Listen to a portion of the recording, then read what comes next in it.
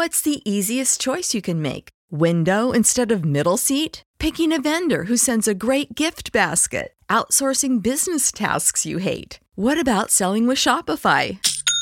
Whether you're selling a little or a lot, Shopify helps you do your thing, however you cha-ching. Shopify is the global commerce platform that helps you sell at every stage of your business. From the launch your online shop stage to the first real-life store stage, all the way to the did we just hit a million orders stage. Shopify's there to help you grow. Whether you're selling scented soap or offering outdoor outfits, Shopify helps you sell. Wherever and whatever you're selling, Shopify's got you covered. Sign up for a $1 per month trial period at shopify.com/try. Go to shopify.com/try now to grow your business, no matter what stage you're in. Shopify.com/try.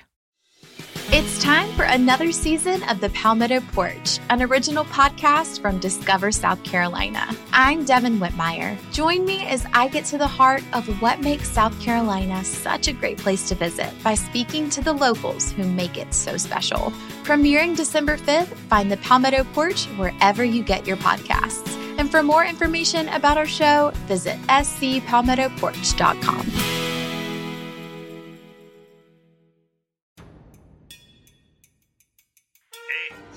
The Britflicks.com podcast.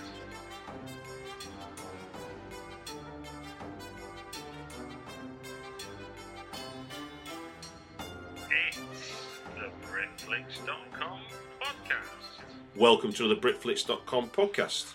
Hello, nice to meet you, sir. Hello, that is my name's Stuart Wright, and that's the voice of Sean Cronin, best known for playing villains. I think it's safe to say, Sean. In a few blockbusters. Unfortunately, I look a bit like a villain, so I tend to get typecast. My girlfriend threw an ashtray at me before she left me with two very small children, and gave me a nice little scar under my right eye. And fantastically, I went for a casting to play the Scarface villain in the Heineken Bond commercial the next day and got the job. So I never stopped to thank her, as she walked out of the door. Now, look, we've come together to talk about you as a filmmaker and about your acting, but ostensibly to talk about a film you've got coming into production called Give Them Wings. Do you want to give us a brief synopsis about what that is? Give Them Wings is a kind of semi-biopic of a fantastically inspirational guy called Paul Hodgson. Paul was contracted childhood meningitis at 11 and was told he would never move or speak. And he does both of those things. He is in a wheelchair and he is mostly paralysed.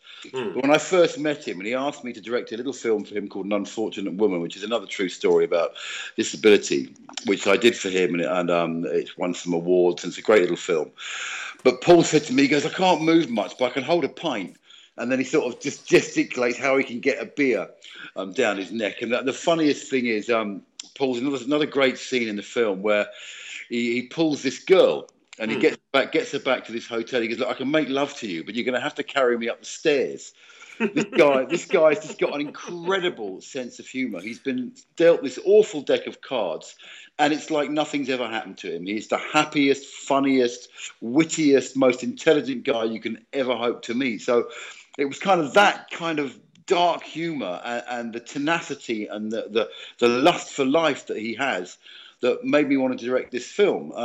When he first gave me the script, it was a bit of a kind of claustrophobic kind of TV docudrama. So we totally rewrote it together, me and him, with our executive producer, a guy called Tony Waddington. Tony Waddington is a very famous songwriter. He wrote Sugar, Baby, Love, and What's New, Pussycat, and all those stuff. Did he really? If you look up Tony Waddington, he's a really cool guy. And he's in his 70s now. But he's got the Midas touch. And he just said, look, this film needs some real feel-good, it needs a proper cinematic ending. It needs to come out of a cupboard.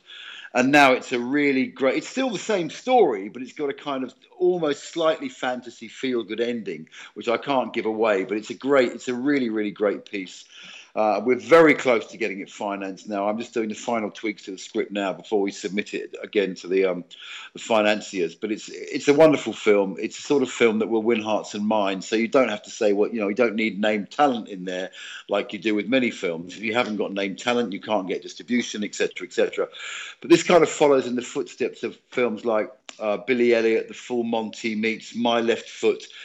Meets an incredible French film called Untouchables, which, although it was a very low-budget film about disability, went on to do 400 million at the box office. So it's got a lot of potential, this film, and Paul really is he's just such an inspiration. He comes down to stay with me once a month, and we work on the script and how we're going to sell the film, etc., etc. And we always have such a good laugh. I mean, he drinks a bit too much, which is quite funny, but he's a very funny guy, very funny guy. And ostensibly, the story you're telling is of him being bullied by his father and then choosing to leave home despite the disability, and then he left home, he couldn't get a job, and eventually got a job, and it's kind of about him getting his father to accept him, because his father was very disappointed. He really wanted a son. He was very old fashioned. He wanted a strong son, and when Paul kind of came out wrong, he was very in the real story, his father still is a bit difficult now, but eventually he did accept him, and Paul's gone on to achieve so much. He's written books. He's an award-winning producer. It's kind of that story. It's also about finding love and just winning in life when you really shouldn't be. Well, look, let's rewind the clock a second then. So you're originally sort of entry into film is as an actor, yeah? Am I right? Well, basically, I got stopped in the Portobello Road about 15 or 16 years ago, and someone said, "You look really evil. Do you want to be in The Mummy?" And I found myself painted gold, shaved from head to foot, wearing a nappy down at Shepperton Studios, and on the first instalment of The Mummy. And it's such an amazing buzz when you're on a film of that size. Hang on, I'm just plugging my phone in. When you're on a film of that size, and they built ancient Egypt down at Shepperton, and I just got the bug. And I sat there watching a famous DOP, God rest his soul, he died a few years ago, called Adrian Biddle. Okay. And all the other priests, all the other gold priests were all sitting in the green room waiting for their sandwiches. And I just sat very quietly behind the director of the DOP and kind of watched what they did. And I got the bug. And then I got a part in Bond, and it kind of went from strength to strength. And, I was kind of background to start with, and I kind of moved to the front. But all the time, I was just fascinated by the process of filmmaking and the fact that, when all those people are on set, they're all trying to achieve one goal. Everyone's working to the same end. And you get this amazing feeling of camaraderie, and everybody's trying to make something wonderful. And it's a great, great buzz. I love playing villains. I've just finished a month-long stint with Tom Cruise on Mission Impossible 5. Very nice. Playing a secret role, which I can't divulge, but I had a lot of screen time on that, which is great, coming out in July. And I've just been signed up for a film called Kill Kane, with Vinnie Jones, and ironically, Vinnie is not the villain in this. I'm the villain, and he's the good guy. But it's that starts shooting in about 10 days' time. I'm shooting that for a couple of weeks. Can I ask you? You make, like you say, you'll probably any drama student listening to this is going to be thinking, so that's it. Then I walk down Portobello Road and somebody spots me. So to get into the movies, what it doesn't really obviously. I know. I'm joking. That was kind of an extra role, but it got me. It gave me the zest because my background. But I was going to say, is there any acting background to you before then, or did you? I was in a band for 10 or 15 years called the Marionettes, and we did a world tour with Nirvana and Pearl Jam, and that taught me how to never be nervous. To stand in front of thousands of people and just show off basically. But obviously then I went to the New York Film School, studied cinematography. I've never actually studied acting, but ironically there was a short spell a few years ago when I actually taught it. But you learn, and it's within many trades, you learn the most on the job. watching other people do their magic, and it's kind of rubbed off on me, and now it just seems to come a second nature. Unfortunately, I'm a bit of an ugly geezer, so I tend to get lots of villain roles, but I can't complain. It's a great niche, and everyone loves a villain. There's always a villain in most films, so it's great fun. But if you like, I'm a closet period drama director. As well as Give Them Wings, I'm directing a lovely period drama set in the 1850s in the shadow of the Crimean War called Iron Gate, which we've shot a wonderful teaser for, and that should be going into production just after. We're hoping that Give Them Wings is going to go with God willing in June, and then hopefully Iron Gate will go in September, October.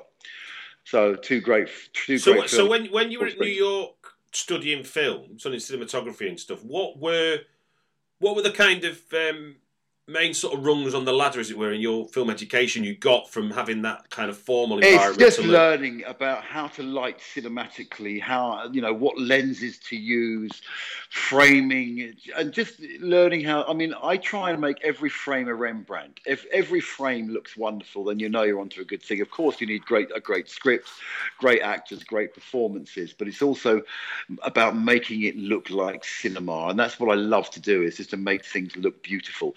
It takes a long time, and everyone thinks the film business is glamorous. It's not. It's very, very, very hard work. You're up at the crack of dawn. You finish at 3 a.m. It's a very demanding business, but it's the most fulfilling and rewarding business I think I've ever been in, because every day you meet someone different. You're doing something different. You meet different people, it's so creative. The business side of it can be a little bit ugly at times because of. Let's say you can't make a film until you've made a film. You can't really get a film financed unless you've got named talent. So you have to lie to the talent to tell them you've got the money, and then you lie to the money and say you've got the talent, and then one of them will give, and you kind of move forward. But it's getting easier now. I've won a few awards for directing and cinematography, so people start to take you a bit more seriously. But it's a very, very hard road. But it's one of those things. If you don't try, you will not succeed. And if you continue to try, and if for me, but money is the byproduct of excellence. So if you do something well, ultimately you will succeed. It's just about getting it right and enjoying it while you do it. When you were having your sandwich sat behind the cinematographers and the directors on set in those early years, what do you think you picked up that's been valuable to this day? Again, it was just watching how you just stick a subject in a room, and you can move a light around somebody's face, and their face will change 1,000 times as you move it to different positions. So you can make someone look, you put a light underneath someone, you can make them look like Dracula, but you light them from the side and they look like James Dean. You light them from the top and they look like, a supermodel. It's amazing what you can do just with a couple of lights. And also about learning about depth of field and how to make things, get a lovely shallow depth of field so you get a beautiful detailed background going slightly out of focus, and you bring that subject to the front. And it's just learning about, Adrian Biddle was one of the best DOPs I've ever seen. It was just incredible because you'd look at it in the room and you think, well, it doesn't look very much. And then you'd sort of sneak behind the cameraman or look at the monitor and you say, wow, that's just incredible what you can do with a few lights placed in the right place. And I just shot a film called The Enforcer the other day, and they had no money. I had 3 Arri 300 lights, 3 tiny lights, and it looked fantastic. It was just about where you put those lights. So that's what I love to do, is to make a scene look wonderful. And also, squeezing performances out of people, which is great fun as well. Sort of giving them Chinese burns when they don't get it right.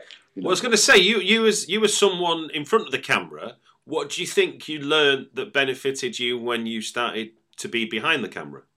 Well, one of the things that actors always try and do is worry about learning their lines. And you watch things like Hollyoaks, and it's almost like they're reading off an auto cue. And it's not so much about learning the lines. It's about becoming that character, becoming that person. It doesn't matter if your lines are wrong, as long as the message is the same. So it's understanding what the character that you're portraying. And sometimes it's the pauses, those pregnant pauses before you deliver your lines that say so much more. So it's about the thought process that goes behind, coming out with an emotion. So it's not like, shit, what am I supposed to say now? It's just like, it's, I play villains a lot, but I had to play a kind of romantic lead in a short film I did for some friends recently, and I had to cry in it. And I've got this first assistant director going, hurry up, we've got to get on with it. Lunch is in. I said, listen, I'm about to cry. Will you please shut up and let me get upset? And but ultimately I did it, and the scene really, really works, and I was really, really upset. So it's about occupying that space. It's kind of method acting. I kind of method act a lot, a bit like Daniel Day-Lewis. I'm very lucky. When I go for a casting for a villain, I get 7 out of 10 of them, which is a very high strike rate. Yeah. But I kind of do that by making sure, obviously, I learn the part as best I can. But I'm a villain. The moment I walk in, I normally make the receptionist cry on entry and frighten her and then frighten everybody. But it just works. It's just get into that character and become that person, become that being, and that's kind of what works for me. And I think it's what a lot of great actors do. So with that in mind, then, when you're in the director's chair and you're talking to the actors, what are you doing to get the best out of them? Then what are you?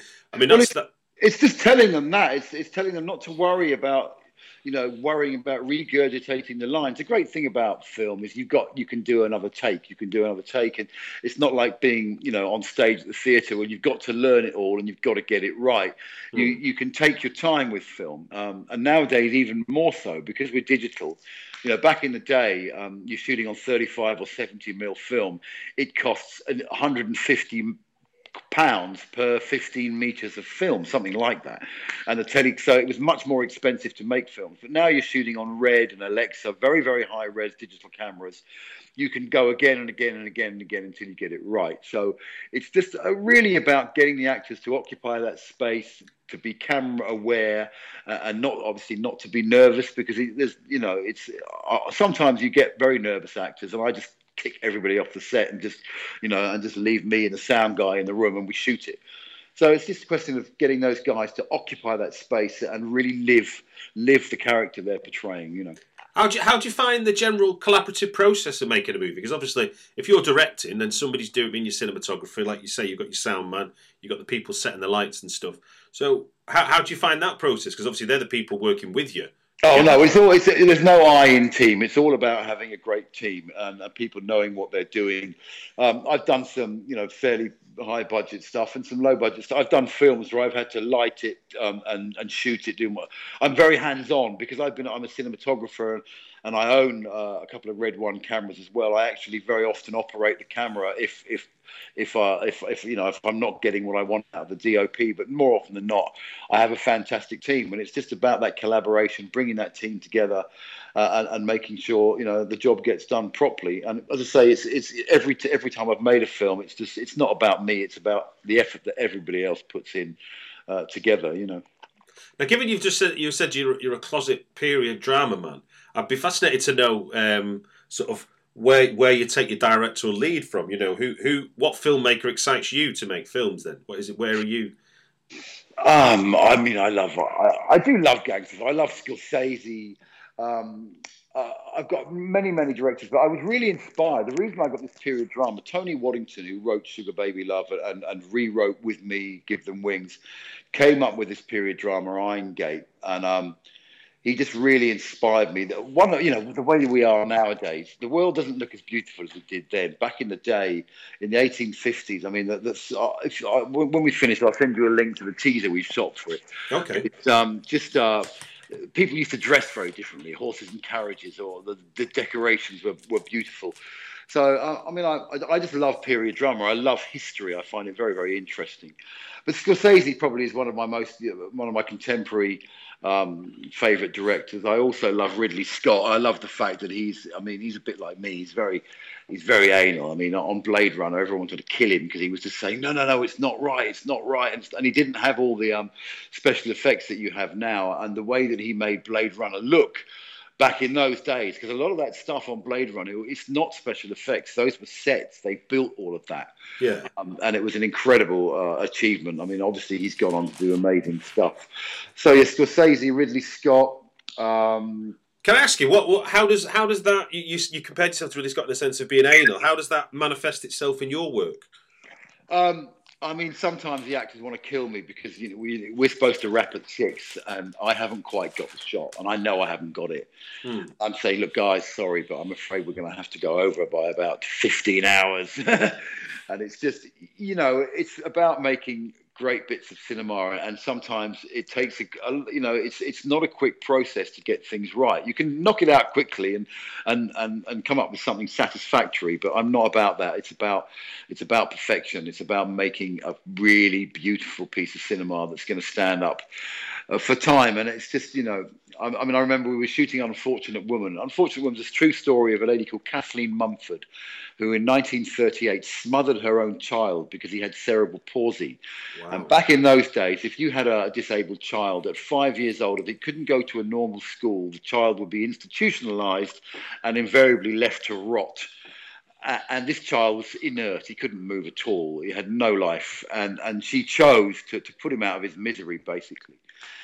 And we're on a set in Beamish, a fantastic Victorian village up in Durham. And the security guard goes, she's just about to smother her child. This is the award-winning scene. It's a very emotional scene. And the security guy, he goes, I've got to go home for my tea, I said, mate, I'm just about to smother a child. This is an award-winning piece. He goes, I don't care. I'm going home for my tea. So I didn't do a Jeremy Clarkson quite, but I said to him, dude, I'm going to have to gaffer tape you to the wall if you don't behave yourself. Ultimately we had to cross his palms with silver to get it done.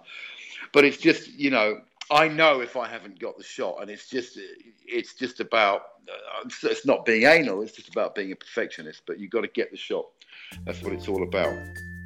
If you don't already subscribe to Britflicks, just sign up for free at iTunes and you'll get the next episode right after we launch it.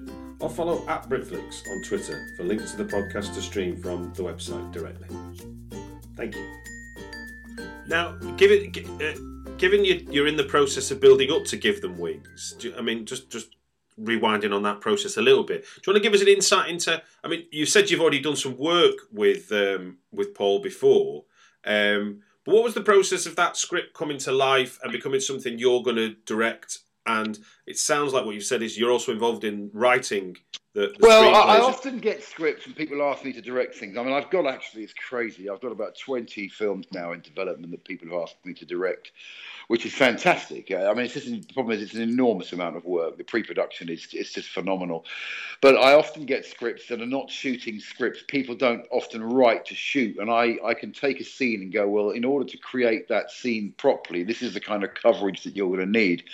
So when he gave me the script for Unfortunate Woman, although it was nicely written, there was no...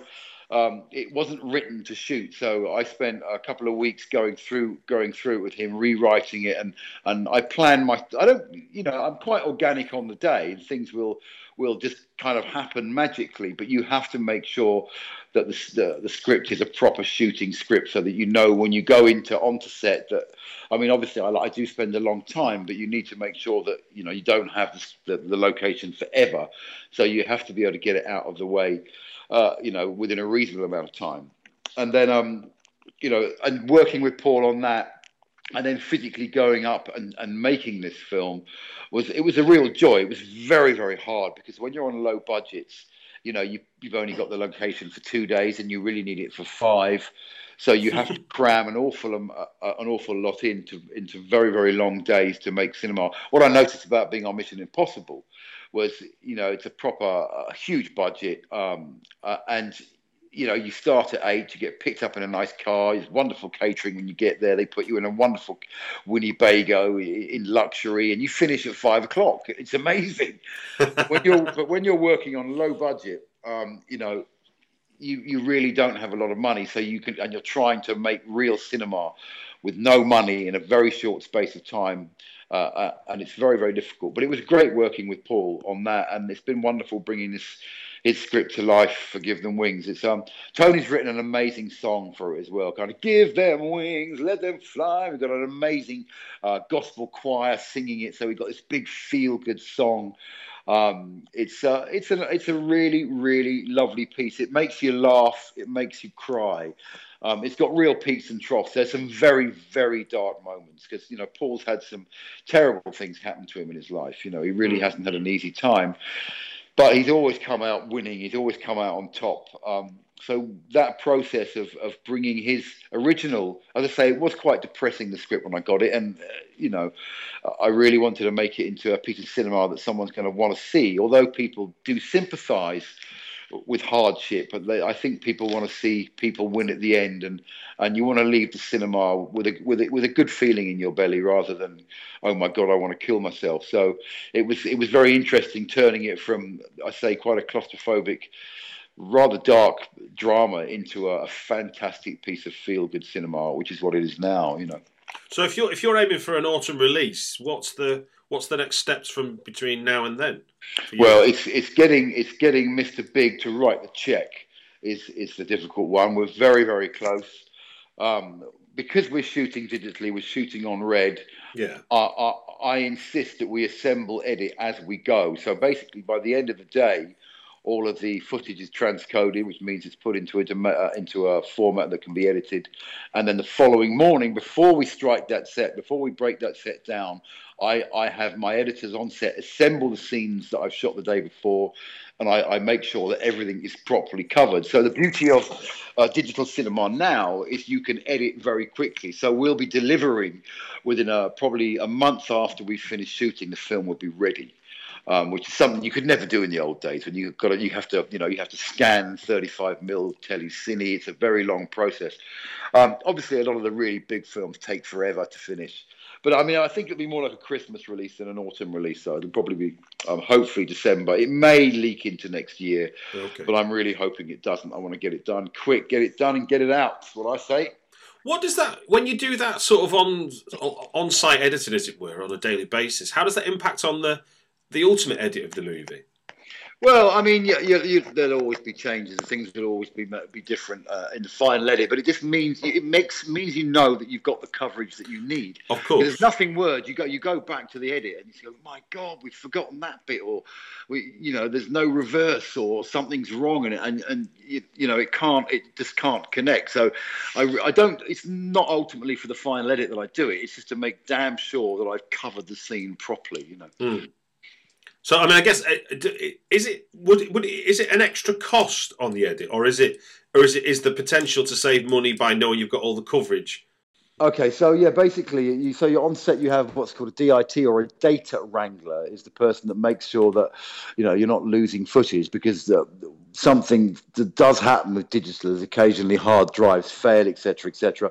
So as you shoot a scene, you take the mag off and you get him to check it's all there, and then transcode it into a format that can be you can do rough assembly or offline editing with, and then we assemble the edit as we go. Just to make sure that we've got the scene covered properly. So but the beauty of digital is that you can do that. You can literally plug and play. So it's fantastic. The cameras that are coming out now. I mean, I own a couple of red ones, which were the forerunner of the digital cameras, and they're shooting at 4.5 and 5K. Which is twice IMAX resolution. So they just look amazing.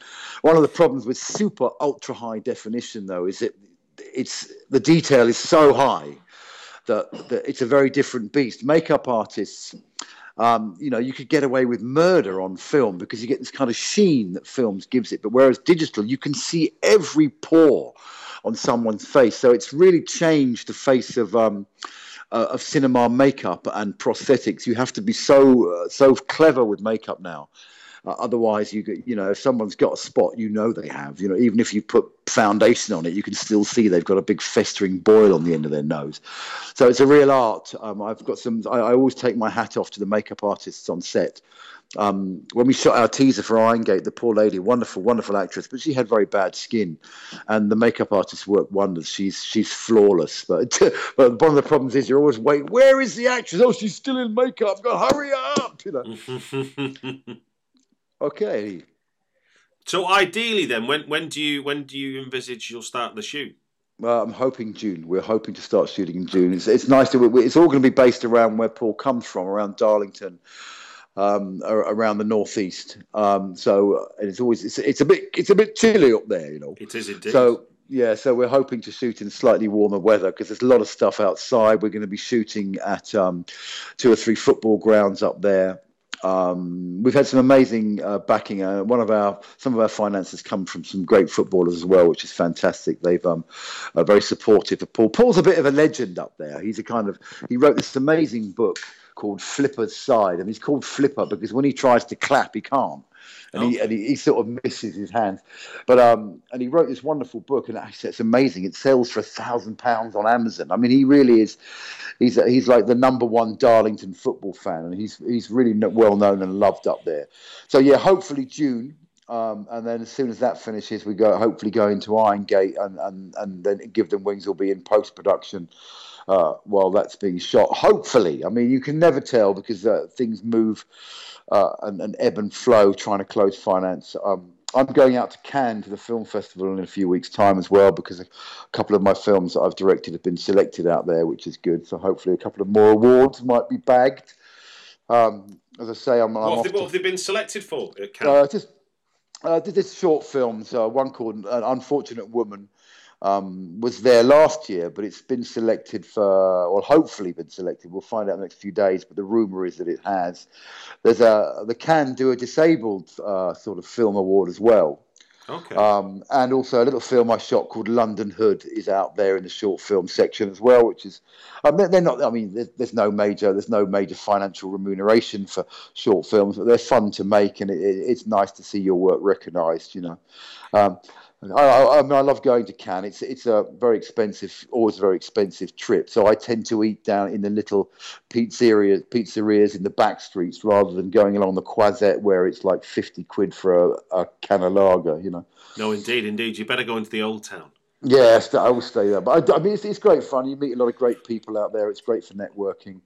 And indeed having a few beers as well, Well, hopefully I'll see you out there. I'll be there myself. Oh, will you? Oh, great. I'm there from the 4th. I'll be there from the 13th, I think, to the 24th. I'll be there for pretty much the duration. Blimey, that's the lot. I'm there the 20th. I'm there the 16th to the 20th.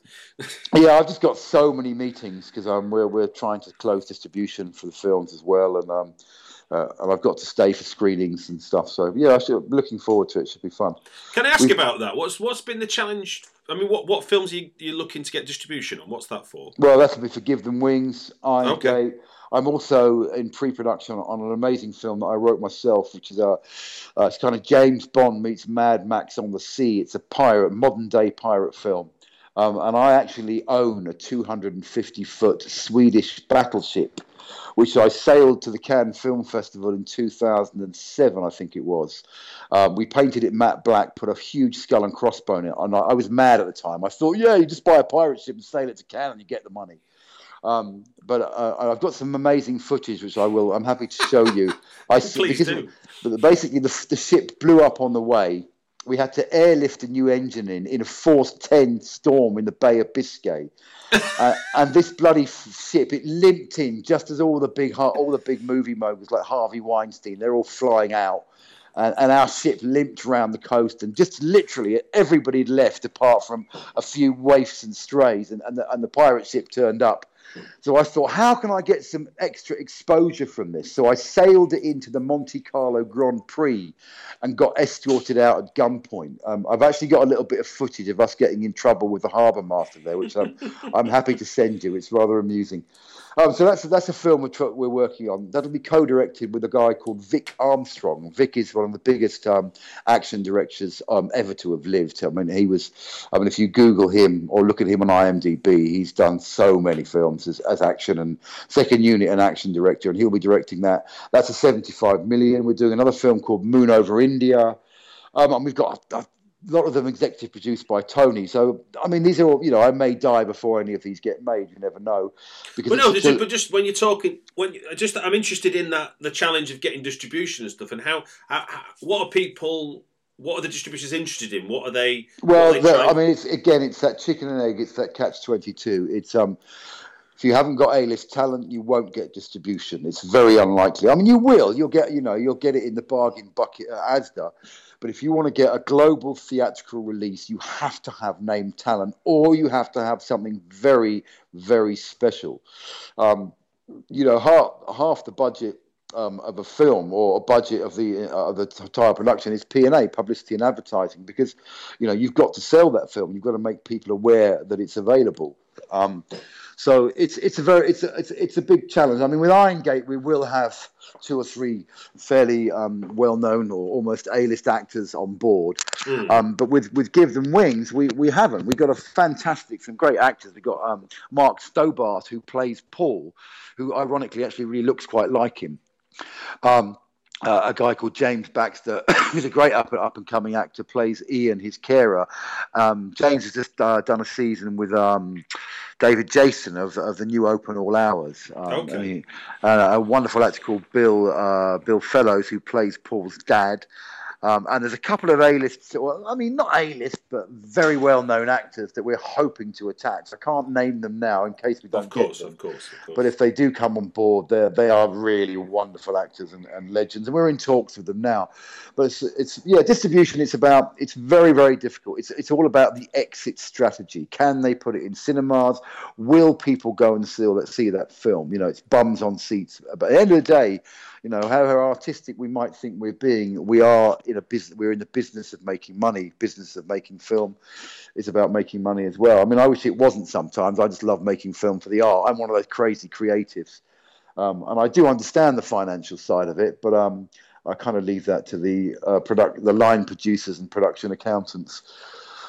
Ideally, And what's your general sense of the sort of commercial vibe around Give Them Wings then? It's I mean, I don't know if you've seen, but we're getting an enormous amount of press, and we're not even in production yet because it's a feel good film. It's a bit of a weird thing because Batman is a huge franchise, and of course there's an amazing amount of P&A, but nobody really cares who Batman is as long as it's Batman. And Give Them Wings has just got this. It's got this hearts and minds thing. People care about it. They care about Paul. So ultimately, it's slightly easier to sell than other films, just because it's not. We're not going to say it's the sympathy vote, but people want to see people that have been hard done by do well. I hope. We live in a very cruel world, but yeah, it's been much easier to get press for this, and we've already got a couple of distribution offers on the table. So, but a lot of those are international. So Cannes is all about going and meeting the people that you're talking to on Skype and emailing every day. It's about because if I'm dealing with people in England, I can go down the road and meet them. But if I'm talking about North America or European or worldwide distribution, it's nice to sit down and actually look the person you're dealing with in the eye. Indeed. Well, good luck with those loose ends you've got to tie together to get the film made, and with the other dealings you're going to do with Give Them Wings and the other films you're involved with. And please, obviously, keep Britflicks posted of progress you make. I'd love to speak to you after you've shot the movie. Maybe that would be fantastic. Well, you'll be at the premiere, sir, for sure. Good man. Brilliant. All right, Stuart. Before you go, Sean. Yep. One question, obviously, I like to ask people is about recommending a British movie. That could be either an old British movie that's been lost in time, or a more recent movie that, because of the blockbusters of this world, maybe got overlooked, that you think people should give a second chance. Well, I mean, I'm going to have to plug my friend Chris Bouchard and Hackney's Finest. Although it's not something that's been overlooked, but it's a true British film. It's got a load of unknown actors, including me, in it, and it's a great little funny piece of cinema, and it needs to be given a chance. So if anybody out there, Hackney's Finest comes out in the cinemas on the 3rd of April and on DVD on the 13th of April. So Chris Bouchard, Nate Wiseman, all the guys that worked on Hackney's Finest, I'm going to have to give that one a plug. No, I think that's a fair one, and obviously that was where this small world that we live in coalesced, and I met you at the world premiere at East End Film Festival, which is exactly that. Yeah, and it's kind of taken a while. It's taken a while for people to realise the effort that's gone into that. Everybody worked literally for nothing on that, and it was a very, very difficult, very, very hard shoot. But it's it's a great little film, and you know what it is? It's a British film. It's a 100% British. It really is. Indeed. Well, thank you for that, and thank you for your time, Sean. Brilliant. Cheers, Stuart. Thanks. Take care. Bye-bye. If you don't already subscribe to Britflicks, just sign up for free at iTunes, and you'll get the next episode right after we launch it. Or follow @Britflicks on Twitter for links to the podcast to stream from the website directly. Thank you.